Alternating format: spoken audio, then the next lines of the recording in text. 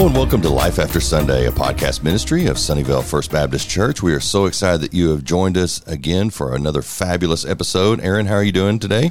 Doing good. I'm ready for these more Bible questions for Dr. Biles. And it seems like, Dr. Biles, this has kind of been a thing now. You did this yesterday upon recording this today, and it kind of spiraled into I've been getting a lot of questions. I don't know what that means, but I'm getting a lot of questions. Are they questioning the Bible or are they questioning you? That's the question, right? A little of both, but I think most of them are Bible. Yeah. As long as there's no waterboarding, I guess we're fine. It's kind of like when we were asking questions of Brian, our new music minister, on the one of the previous episodes. It's like, we know you already have the job, but we still want to ask you the question. Yeah, exactly. Yeah. I would like to note that Brian got 2 minutes on the program yesterday, and I had like 58 minutes, and I felt like maybe that should have been 30-30. I kind of feel like I got the short end of that, but that's all right. Well, we are so excited that you've joined us again for another Bible Q&A. We had such a good time and had so many leftover questions. So we decided to just, you know what, let's break it down and do a few more. So Aaron, start with the first question. All right. So first we want to ask, what is the importance of Christian baptism? You know, this is such an important question, and the more I thought about this question, I really came to the thought we could spend an entire podcast and longer just on this question alone, because it is so pivotal to the Christian life, to the ministry of the church, to the structure of the church. When you think about baptism, I wonder if sometimes we have really undervalued baptism, its importance, its significance. So let me talk a little bit about baptism, and then I want to talk about some of the critical issues related to it. First of all, whenever I talk with someone about baptism, I want to first talk about the more important aspect of the question, and that is the nature of one's personal relationship with Christ. So before I want to talk to someone about baptism, the importance of baptism, being baptized, I want to talk to them about why do you want to be baptized? And the only valid answer to that question is because of my personal relationship with God through Jesus Christ, and I want to follow that up in baptism. That's where I want that to begin. So I say to people, the most important decision you'll ever make in your life is your personal relationship with Jesus Christ. Having said that, baptism may be the most tangible experience of our Christian walk. A lot of people will remember the moment of conversion. Some people can give you dates, moment. Others can give you a range. I remember a season, and that's not unusual for people maybe not to have the moment of conversion in their mind, but most people can tell you about their baptism. Right. They can tell you, they can remember the feeling of the water. They can remember the congregation that's there because it is so meaningful, so tangible. So we recognize baptism's significance, but also put it in perspective in the nature of the conversation. Baptism does not save us. We are not baptized to be saved. We are baptized because we have been saved. We are saved by grace through faith. So one can have a personal relationship with God and not be baptized. All right, so Jesus to the thief on the cross, today you'll be with me in paradise, essentially promising him eternity in heaven, having never been baptized. Okay, you don't have to be baptized to be saved. He didn't get baptized. Right. You didn't have time. Yeah, you don't have busy. to be doing something else. You don't have to be baptized to be saved. You do have to be baptized to be obedient. Right. And that's the important part about what I want to talk about is just the value of baptism. Baptism's in our name as a denomination. Right. We are Sunnyvale First Baptist Church. We're part of the Southern Baptist Convention. It's in our name. Right. That's a parallel conversation about name changes in the denominations, maybe one for another day. But I will say to you, I'm very proud of our name. Absolutely. I'm proud of every part of our name. When you think about Sunnyvale First Baptist Church, I like all parts of that name, and I'm very proud of it. And this part about baptism speaks to not just our theology, and it does. It speaks to our heritage, the where we've come from as a denomination, as a people of faith, but it also speaks to some very pragmatic issues. You'll sometimes hear the phrase in Southern Baptist life, like faith and order. It's in a lot of Constitution bylaws in ours. And when someone comes to unite with a church from another denomination, usually you'll see a phrase, was that denomination of like faith and order? And we use that phrase so often, we sometimes aren't really sure what that means, but here's what it means. Faith is the nature of conversion, saved by grace through faith in Christ alone. Order is the mode of their baptism. So essentially what we're saying is we will not receive into membership anyone who was baptized by a different means than immersion. Right. So that's what we talk about, the value. We are Baptist because of how we baptize. That's so, John the Baptist was not our forerunner, but he is certainly a picture. I sometimes hear the phrase John the Baptizer, which is probably a better description of him. Right. But we're Baptists because of how we practice baptism. That's really where the conversation begins. Yeah, there's a whole interesting and complicated history behind the Baptist movement and starting in overseas and how that happened, how they got here, and it's wild. It's good reading. You don't need to watch TV for a while. Just read some Baptist history. It's good stuff. A lot of times in baptism, you will hear someone say, and this is a phrase that I typically use, in obedience to the command of our Lord and Savior Jesus Christ, I baptize you, and I might say their name. I might say my brother in the Lord or my sister in the Lord, in the name of the Father, the Son, and the Holy Spirit. All right, what does that mean? Well, it comes from the Great Commission. So in Matthew 28, Jesus says, all authority is given to me in heaven and earth. Go, make disciples.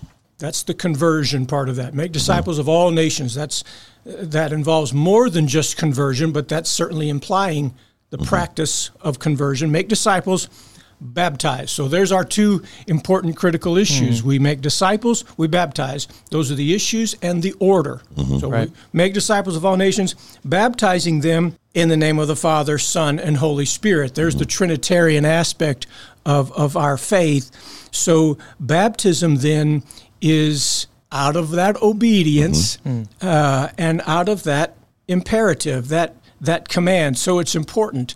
When you look particularly at the New Testament letters, I'm thinking about Romans chapter 6 or 1 Corinthians 1 or Galatians 3 or Ephesians 4, Colossians 2. You see baptism not just normative in the early church, but imperative in their fellowship and in their practice. You also see in a number of places, particularly in Acts and the growth of the early church, baptism follows conversion. Right. So that's where this conversation at least begins. Yeah, and in Acts 2, the Spirit falls because they profess faith in the gospel, and then the scene is, if you've been there in Israel, the scene where Peter preaches that sermon, and then there's just tubs down there. Essentially, they all kind of walk in, get baptized, and come out, and there's 3,000 of them that are doing that at that time. So yeah, you're right. Conversion, and then baptism, and following obedience. So let me address two related questions to that. One, why is baptism important? Two, why immersion? I think those maybe are two related questions. And that's what I was going to follow up with you, because, my baby was baptized, in the Catholic faith and things like that. But explain, or Presbyterian, and they have the sprinkling or whatever. But let's talk a little bit as well about the importance of immersion as opposed to just a little sprinkling. Well, let me run through both of those issues, because it occurs to me that there may be somebody right now listening to this podcast who has a personal relationship with God through Jesus Christ, but they have never been baptized, or they have never been scripturally baptized. Right. And I'm going to explain that in just a minute. Again, the most important decision is your personal relationship with God through Jesus Christ. However, I believe, and I think the Scripture substantiates, baptism is the first step of obedience for a new believer. And so I believe in the importance, significance of baptism for a Christian. So let me give you 4 reasons very quickly, and we don't have time to run through all the Bible verses that I have related to those, but You may want to write these down, and I'll be happy to send these to anyone who may have questions. Number one, baptism is important out of obedience to Christ. We're baptized in his name, following his pattern, because, in fact, he himself was baptized, and we're following what is the command of Scripture: make disciples, baptize. So we're baptized out of obedience to Christ. Number two, we're baptized in an identification with Christ.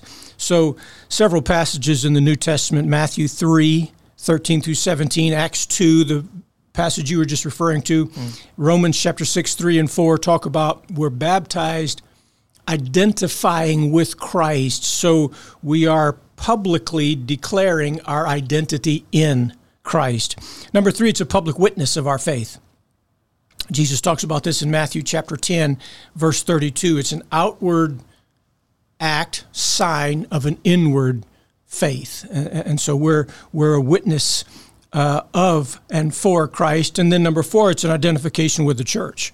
Again, in Acts chapter 2 and Ephesians chapter 4, verse 4, we are publicly identifying with the body of Christ. And because of that, in our Southern Baptist context, it is the process by which one becomes a member of a Southern Baptist church. Mm-hmm. So there are many other reasons why one might want to or should be baptized, but those: obedience to Christ, identification with Christ, public witness of our faith, identification with the church, those for me are the most significant reasons of why someone might want to be baptized. Mm-hmm. So let me address one final thought, and then we can talk about baptism, or we can talk about any other aspect of this. We practice baptism by a particular means. Okay? We baptize by immersion. And I want to be real careful. I'm not disparaging any other denominational practice. Sure. I am going to say to you, and I think I can defend it in several different ways, baptism by immersion is the scriptural mode of baptism. So why do we baptize by immersion? Number one, it's the meaning of the word. Right. I'm typically something of a linguist. I believe in the importance of words. Mm-hmm. I try to be careful how I use words, because words mean things. And when we talk about baptism, there really isn't any confusion on what the word means. It means to dunk. Mm-hmm. It means to dip. It means to immerse. Right. That is what the word means. And so I start there. That's not my most important aspect of this conversation, but it is significant. That is what the word means. Right. Number two, it is the means by which Jesus was baptized. So when I identify with Christ, I, in some sense, want to follow the pattern. Right, and that's a good point that I never thought about. If we want to be like Christ, we want to follow Christ, why wouldn't we want to be baptized like Christ was? And it's very clear in the picture when you see Jesus immersed, coming out of the water, and that vivid picture with the descending of the Holy Spirit in the form of a dove. It's just a wonderful picture of his practice. Number three, it was the practice of the early church. Mm-hmm. You find it throughout the New Testament. You find it in the history of the church. Very candidly, there is no evidence in Scripture of infant baptism or any other mode of baptism. Right. So that's significant. And then finally, it's the picture of the death, burial, and resurrection of Christ. That is the metaphor that is taking place. Okay? It's the reason I don't baptize forward. It's the reason I don't baptize straight down, as though you just dunk straight down and their head goes under. The reason I don't do that is because that's not how you bury someone. Right. I don't bury someone standing up, and I don't bury them face down. Right. W.A. Criswell used to talk about baptism. He said, when you lay someone in the ground, you don't drop them. Right. And so he said, so when you lay someone in the water, there shouldn't be a whole lot of ripple, because burial is reverent. Now, resurrection is emotional, it's violent, it's celebratory. So I don't mind a wake, I don't mind a wave, I don't mind the water rushing when they come out, because when they come out of the water, listen, what we're doing is we're celebrating resurrection. Yeah. That's like the old hymn, "Up from the grave he arose." That's exactly right. And so there is that moment it's a symbol, but what am I symbolizing? Jesus died, he was buried, right, and he came back. Right. It's a symbol. That's why immersion is important to me. Yeah. What do we think about, like you said, without disparaging any other denominational practice or belief? But I've had a lot of conversation with some Lutherans lately and their process of convocation and then being baptized from there. I think that's how they do it. Is a child or someone professes faith and they go through certain like spiritual development aspects of training and discipleship and things like that from the church. And then upon usually it's like graduating high school is kind of how they do what I've seen the youth group do before. And they'll be convocated. I don't know like what all those terms are. But then they'll essentially confirmation, not convocation, confirmation. That's what I meant. They'll be confirmed. Their faith is confirmed, and then they're baptized, which is interesting. Sometimes you'll see it one of two ways. Many Lutherans baptize infants, and as do a number of other denominations. And part of that practice is that's what it is. Part of that practice is the child is under the influence of the parents' faith. So Martin Lutheran, did believe in and teach and practice immersion, as did many of the early church fathers. Confirmation then is confirming their faith. So I love the practice of discipleship, which is what that is intended to be. It is a lifetime practice of discipleship up until the time that child confirms his or her faith. And then now it's my faith. Right. That's right. And so that's I do value that. Many of them are baptized later. But the idea behind that was they're baptized as infants through the faith of mom and dad. Through the faith of their parents. Yeah, that's right. And then confirmed on their own faith. In theory, I like the practice. So it's maybe, I'm sorry to interrupt, but it's maybe more of a, just like we do a baby dedication, it's kind of their version of a baby dedication? Same kind of thing. Kind of. But then you get into the complications of the nuances of the ordinance of baptism. Oh, it's the baptism under ordinance, but still. Yeah, and it all grows out of the question of the faith of that infant child. Right. So parents who have lost children will understand the picture that I'm thinking on here. What happens to an infant child who dies before he or she is mentally capable of making a decision to follow Christ? Right. Okay. So some of that in the practice of baptizing infants is addressing that question. It is committing my child to the Lord until he or she is able to make that decision for himself or herself. In Baptist life, we talk about the age of accountability, when a child is capable of making that conscious decision to follow Christ.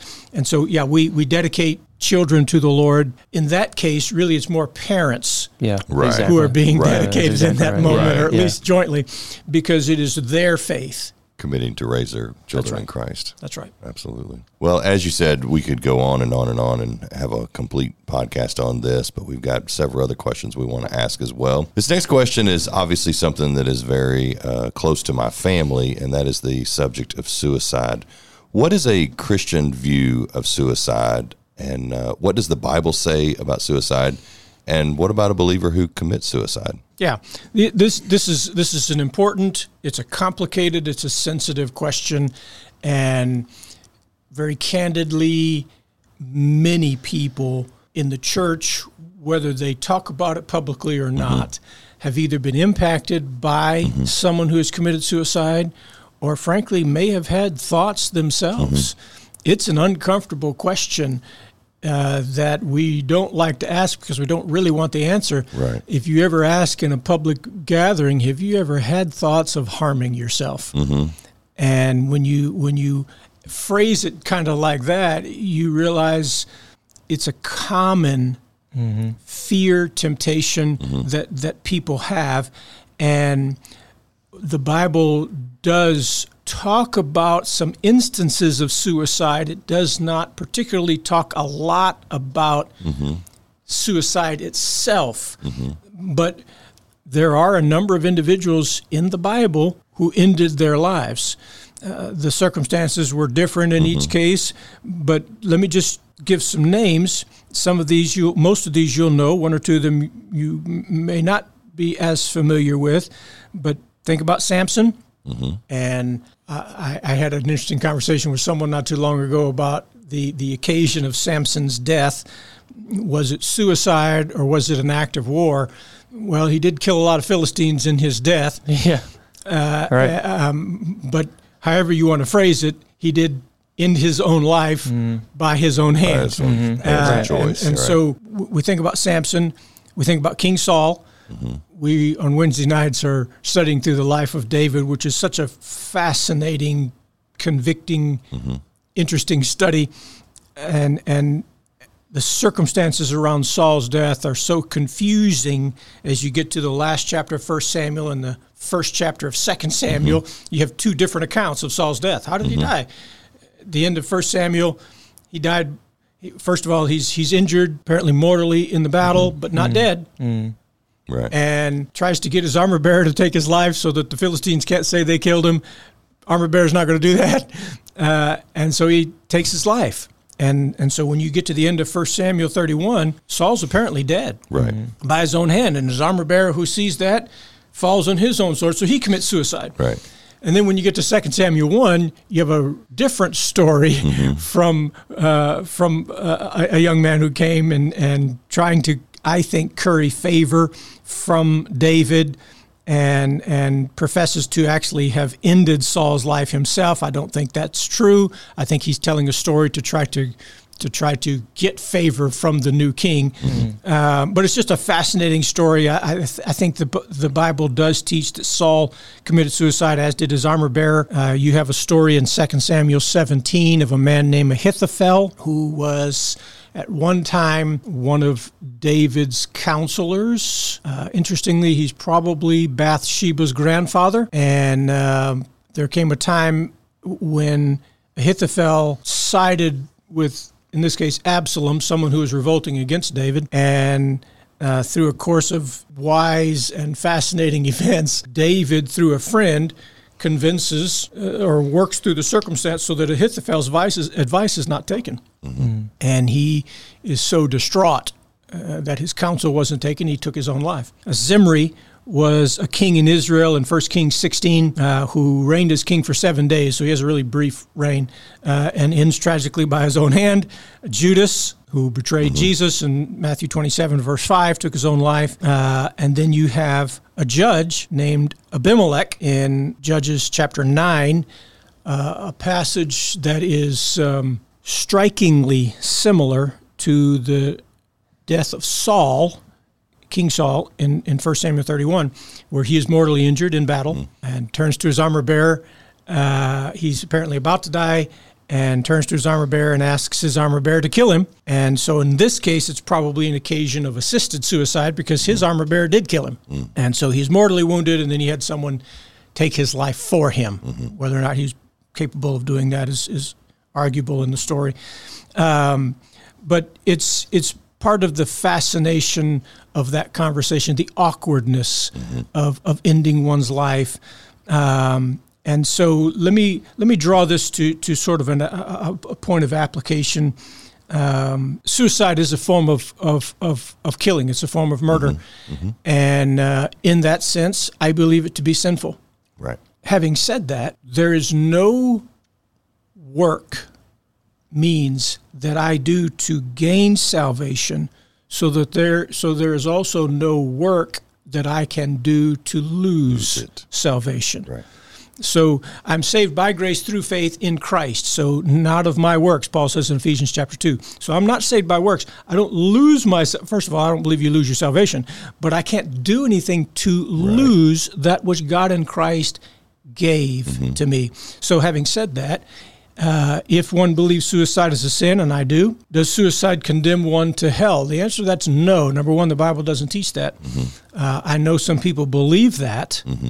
And some people have a strange classification of sins, hierarchy of sins, if they talk about mortal and venial sins. And some even advocate that certain sins, including suicide, are mortal sins that condemn one to hell. That's a dangerous, unscriptural, I believe, aberrant teaching from Scripture. And what it conveys, frankly, is that God gets so mad at certain sins that he's going to say you can't enter into heaven because of that sin. Right. And it's very problematic theologically and in every other means when you think about that. Is it possible that any believer dies with unconfessed sin? I think that's highly probable. Right. And so are we going to say then, well, this sin is so egregious, God can't forgive that? That's just not biblical. I do believe there is an unpardonable sin, and I believe that is persisting unto death in disobedience to Christ, as in not receiving grace through Christ. In other words, refusing to accept salvation. That's unpardonable. But there is no act that I can ever commit that God can't, and for a believer, hasn't already forgiven in Christ. Well, and you make a very good point about, I mean, it practically probably happens every day that people die with unconfessed sin. You're driving down the road, you get into a car wreck and you're killed. Yep. You think about some of these active terrorisms that we've had, 9/11, plane crashes and things like that. I mean,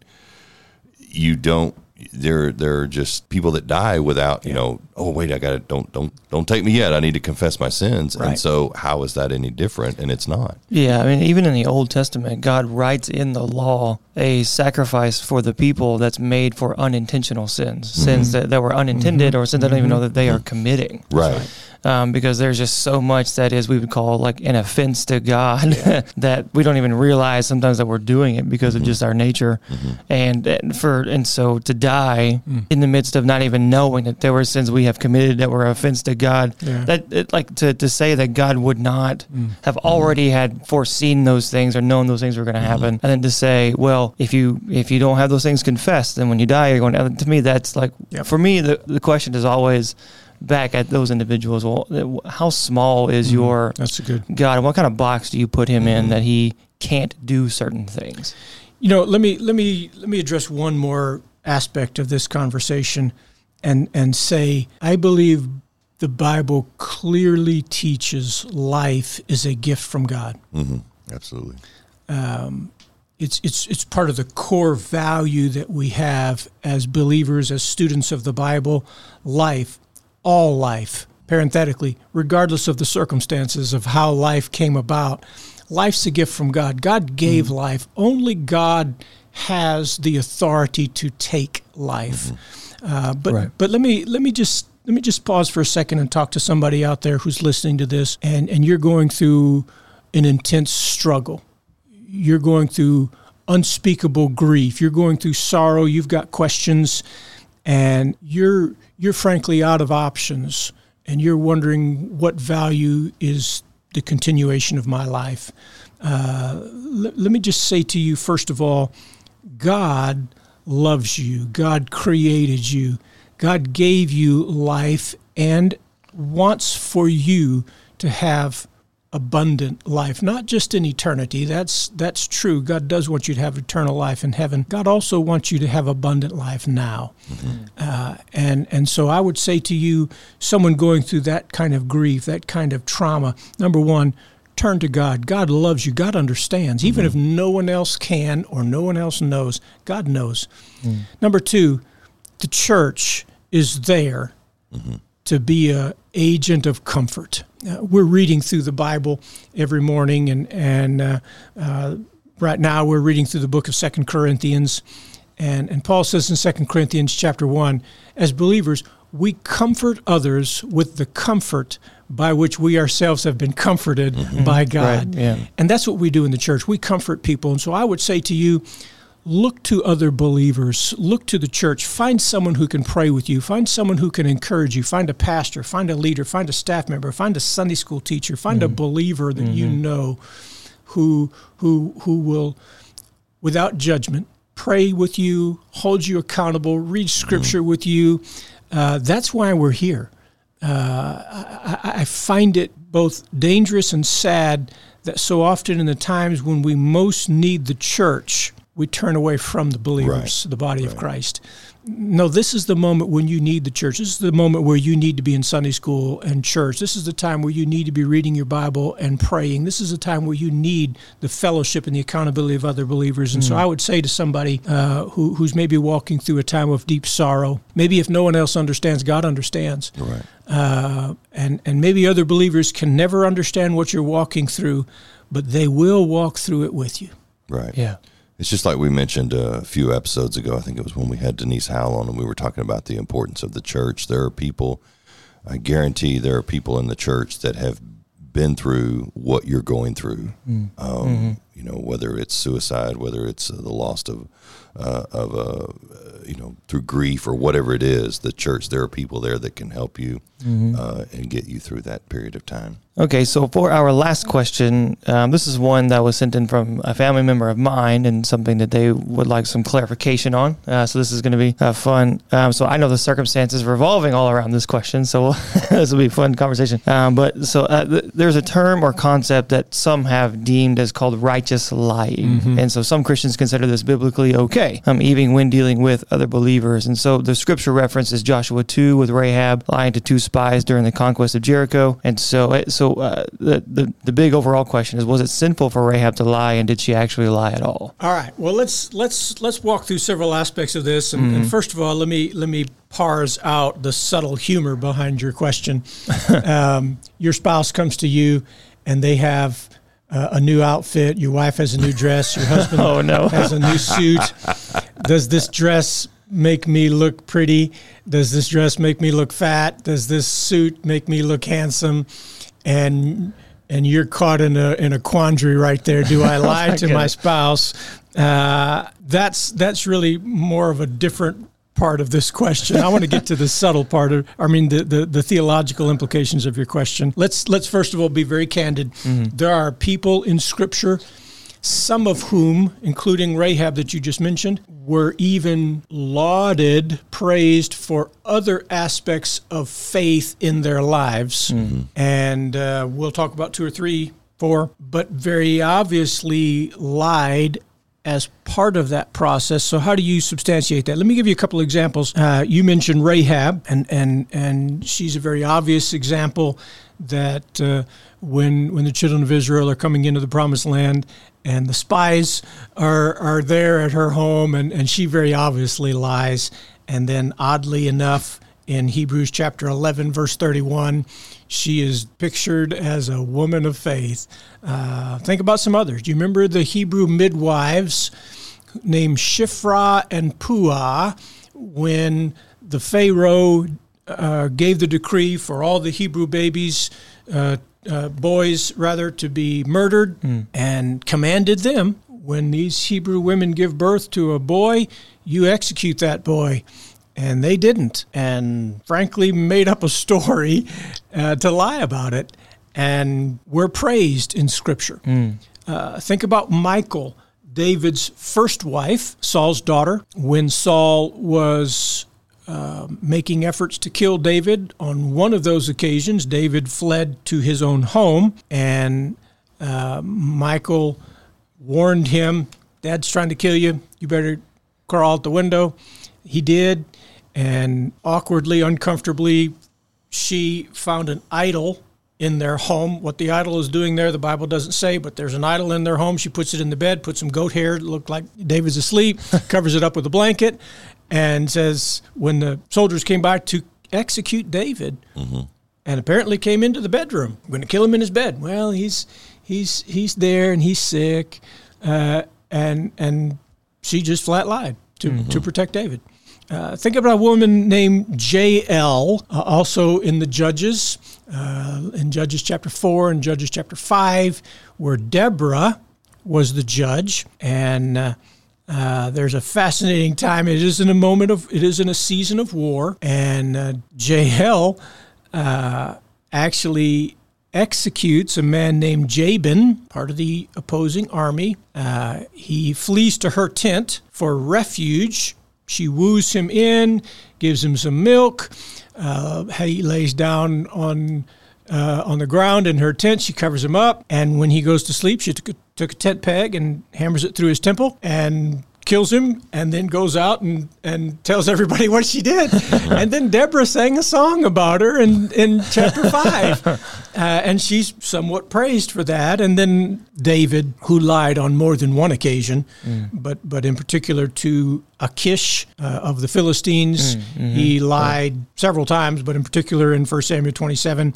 And then we, of course, know David as the Bible describes him, a man after God's heart. And so there are others who lied. And so the question is, does a good outcome justify a wrong action? And I know people will sometimes talk about righteous lying. They will sometimes talk about greater and lesser sins. I'm just going to be very candid with you. I'm uncomfortable with those conversations.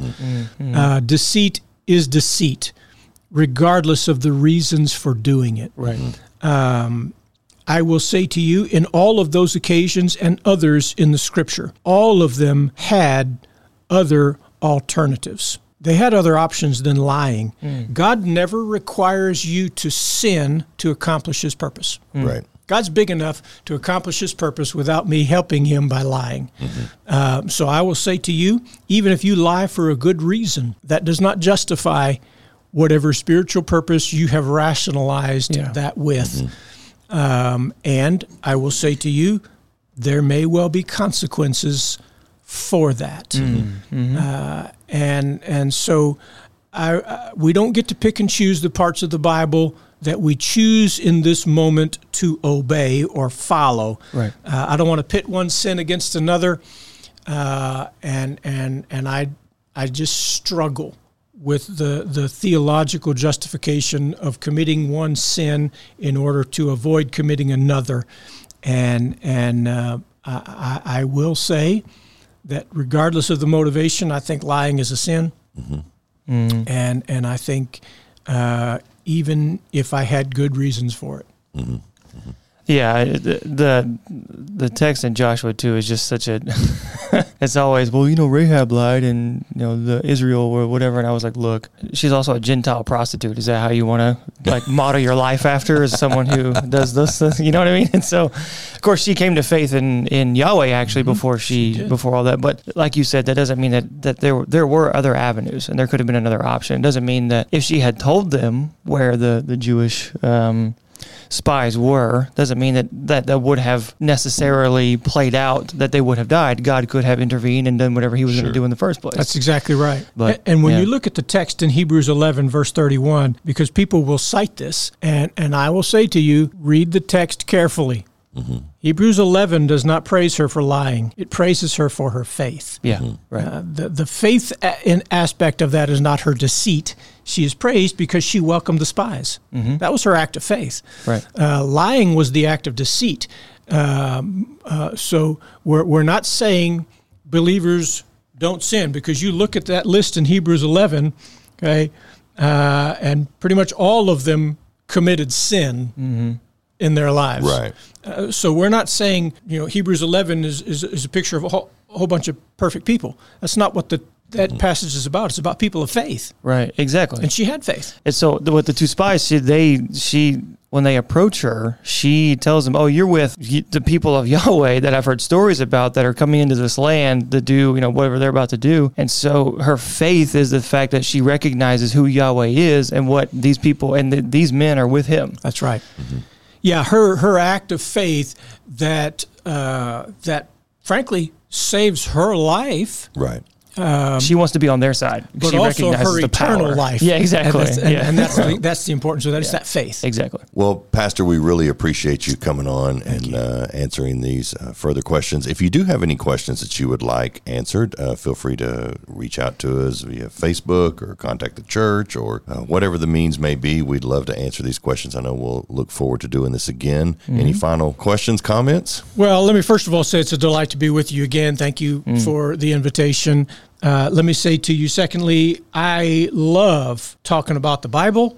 I love trying to be available to answer any questions that anyone has. I freely admit I don't have all of the answers to every theological question one might have. And so sometimes when you come up to me and ask me a question, you may hear me say, I don't know the answer to that question. But I will also say to you, that's why God's given you his word. Right. So I want to encourage all of us to be good students of the Bible. It is my occupation, and I want to practice that. And I want to be a good student of God's word. But I also want to encourage all of us to have a regular practice of reading and studying God's word, because there's richness there. Right. Yeah. Well, we appreciate it. We are blessed to have you as our pastor, blessed to have you on board and have you as a guest again. Once again, thanks for listening, and we'll see you next time on Life After Sunday. If what you have heard today has been helpful and encouraging to you, then please leave a review with 5 stars. If you'd also like to request future topics for discussion, then please email us at sfbclifeaftersunday@gmail.com.